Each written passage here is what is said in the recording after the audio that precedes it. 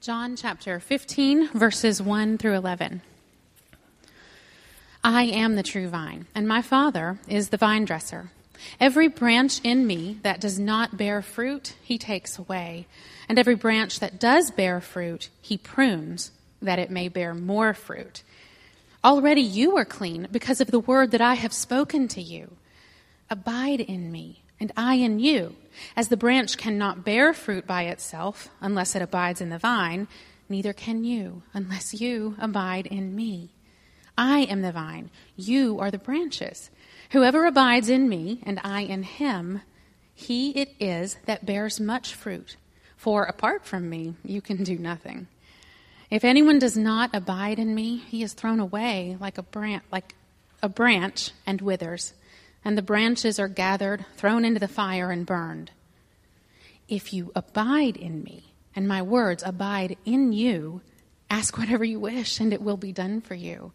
By this my Father is glorified, that you bear much fruit, and so prove to be my disciples. As the Father has loved me, so have I loved you.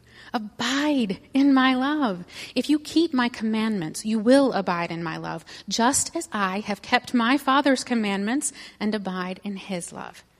These things I have spoken to you, that my joy may be in you, and that your joy may be full.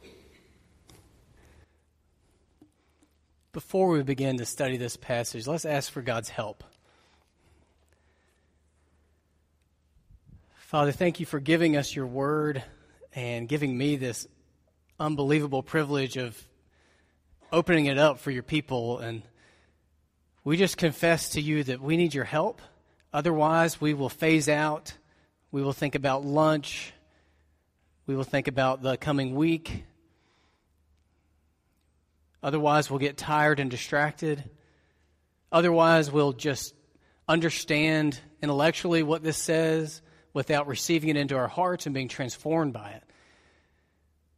So, Lord, I just ask for you to do amazing work in our hearts through your word.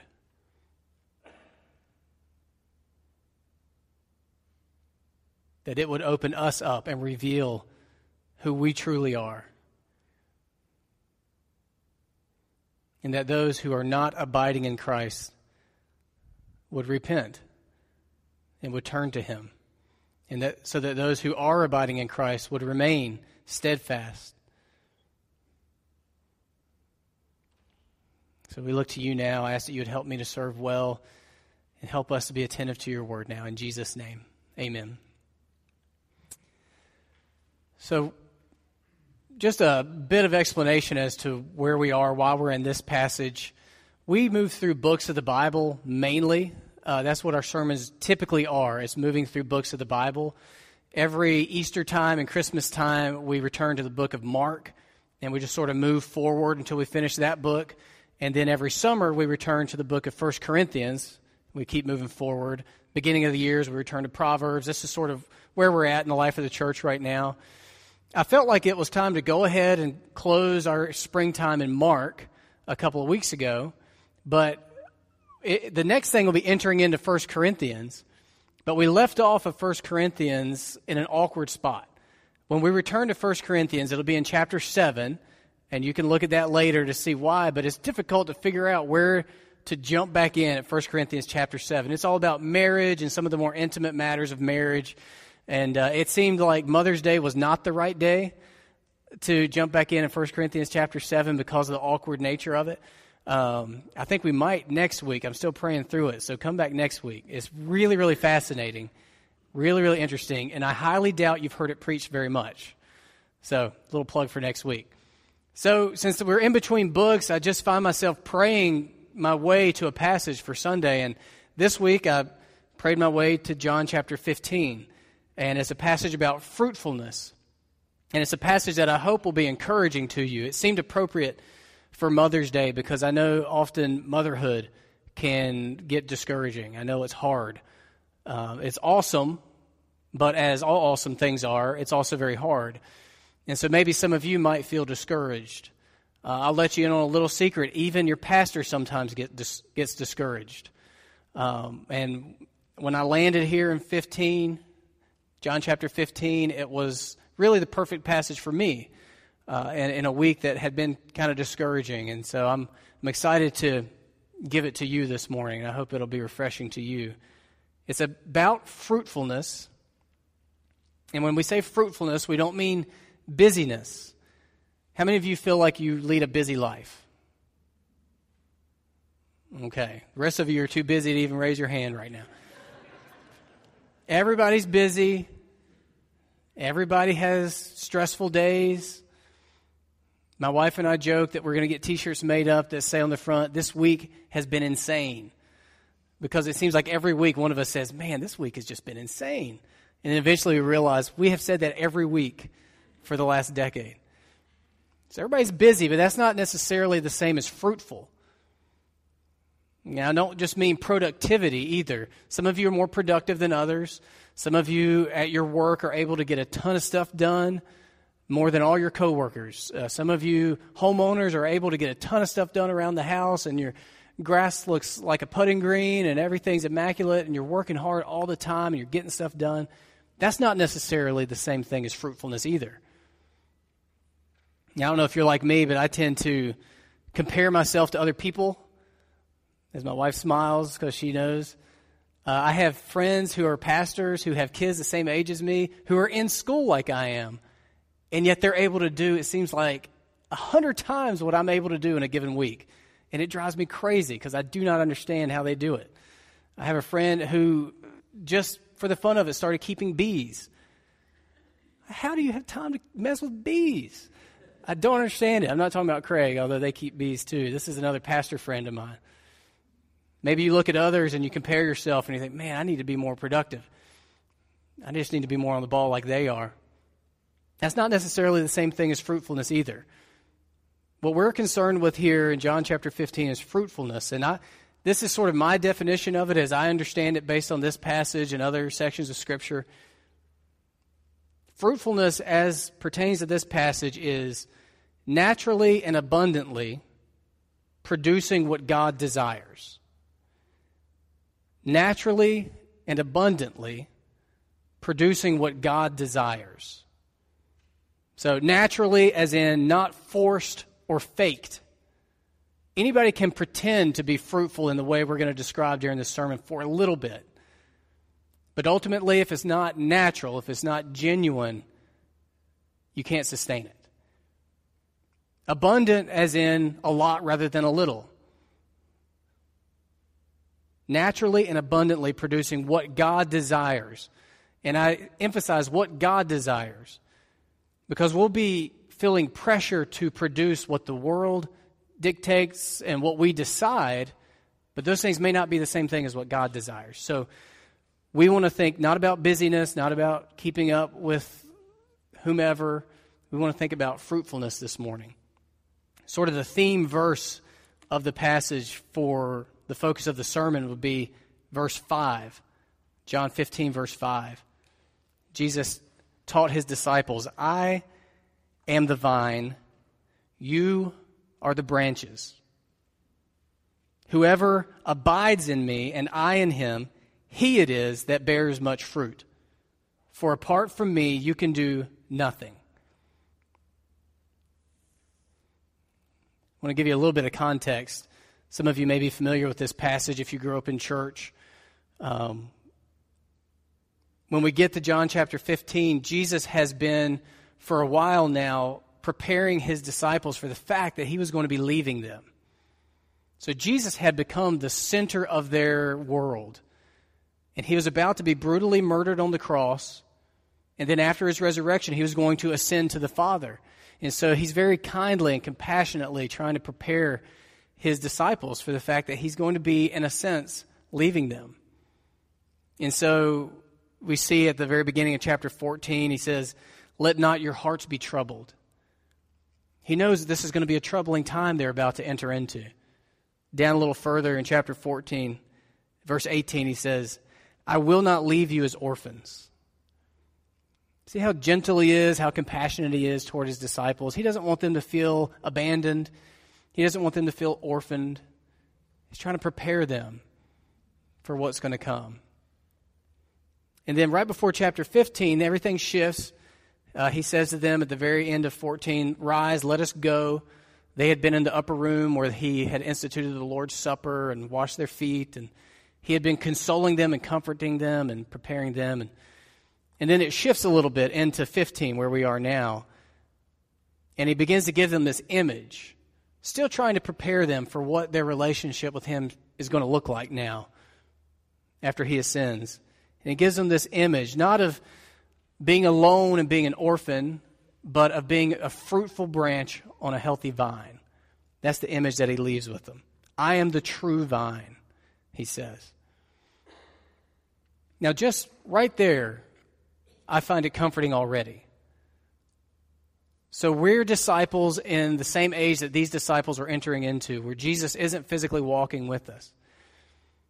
And God took a lot of care to make sure his disciples didn't feel alone. He took a lot of care to make sure it didn't seem as though Jesus was passing the baton to his disciples and then he was going to be gone. He says, no, you need now to be closer than ever, and you can be closer than ever. You're not going to be like an orphan. You're going to be like a branch on a vine connected to Jesus Christ.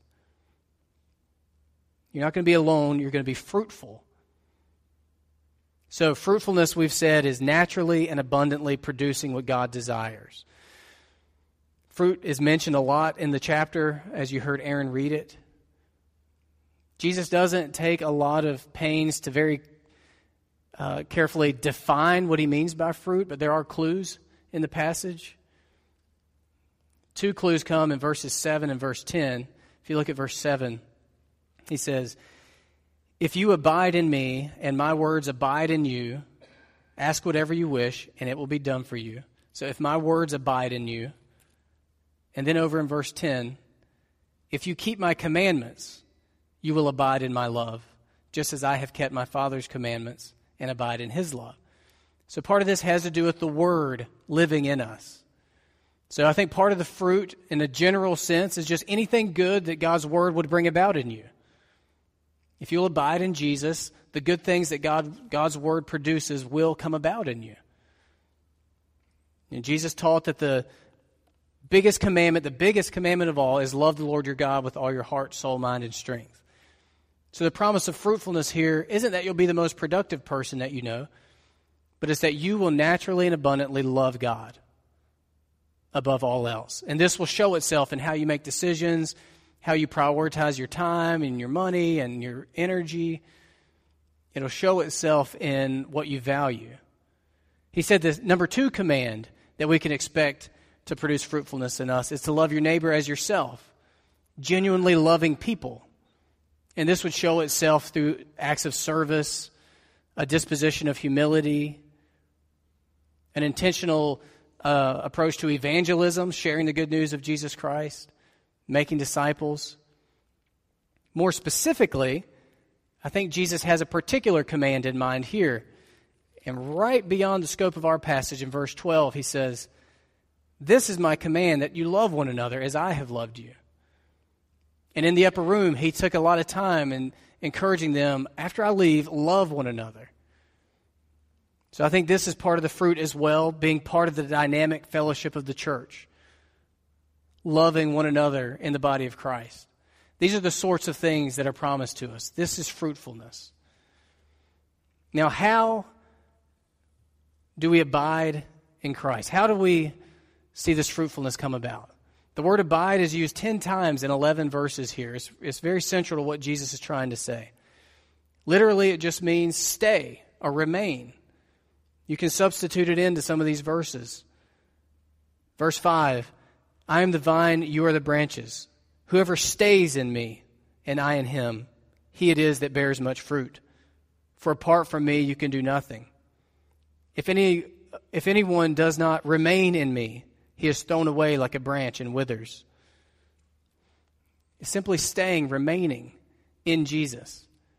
I find it easiest to understand what it means by looking at its negative, which is to fall away from Jesus, leave Jesus. That's what he says at the beginning of chapter 16. "I have said all these things to you to keep you from falling away." I think often this passage gets over-spiritualized a little bit. I don't know if you've heard this passage much before, but I've just in my back of my mind, I've always taken it to be a little bit mystical, that those who abide in Jesus are fruitful, and abiding in Jesus means sitting Indian style out in the field somewhere and meditating on Jesus, and that that's the way to fruitfulness. But I think it meant something much more specific to these disciples. I think what it meant to them was, don't abandon me. I'm about to be killed on the cross. Persecution is going to rise. It's going to be hard to be a Christian. Don't walk away from this. Don't go back to your fishing business, to your tax booth with stories to tell, but no connection with Jesus Christ. Don't fall away. Now, I think that's still what this means for us today. So if we want fruitfulness, the path there is simply to stay in Jesus, remain in Jesus, abide in Jesus. Don't fall away from Jesus. Don't walk away from Jesus. Now, I may have gotten to this point in a slightly clumsy manner, but this is important because this does happen. People do turn away from Jesus. People who've grown up in church do fall away from Jesus. And it is crucial that you not do that. It gets a little bit difficult, and people withdraw from the fellowship of the church. They close their Bibles not to be opened again, just to collect dust on a shelf. They no longer pray. They no longer seek comfort in their relationship with God, but just distraction. And over time, their decision-making gets more and more warped by the world. And before they've known it, they are completely withered up and dried out spiritually, left to be removed from the vine and burned in judgment. It is so serious. He's teaching here that there's really two types of branches. There's a type that abide in Jesus, stay in Jesus, remain in Jesus, don't fall away from Jesus. That type will bear fruit. No question about it. They will bear fruit. Then the other type are those who walk away from Jesus, fall away from Jesus. That type can't bear fruit. Now, I find this really clarifying. Those who remain in Jesus will bear fruit. Those who walk away can't bear fruit. No exceptions. There is no such thing as a fruitless Christian. It is a misnomer. There is no such thing as a fruitless Christian. And there's no such thing as a fruitful non-Christian. Look at what he says in verse 8. By this, your fruitfulness, by this my Father is glorified, that you bear much fruit, and so prove to be my disciples. Bearing fruit proves that the discipleship is real. Fruitlessness proves that the discipleship is not real. If you are a Christian, you will bear fruit. Period. You will.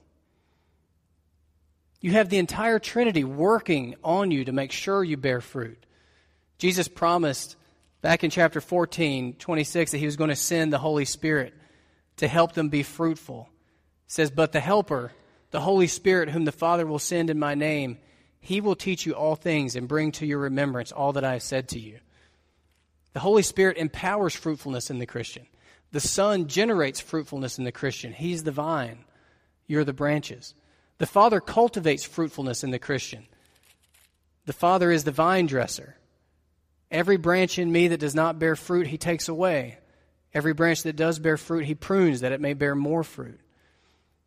So not only are you not called to bear fruit on your own, it's impossible to bear fruit on your own. So this is really good news to Christians. It's really, really good news. You're guaranteed fruitfulness if you will simply abide in Christ and not turn away from him. It's guaranteed.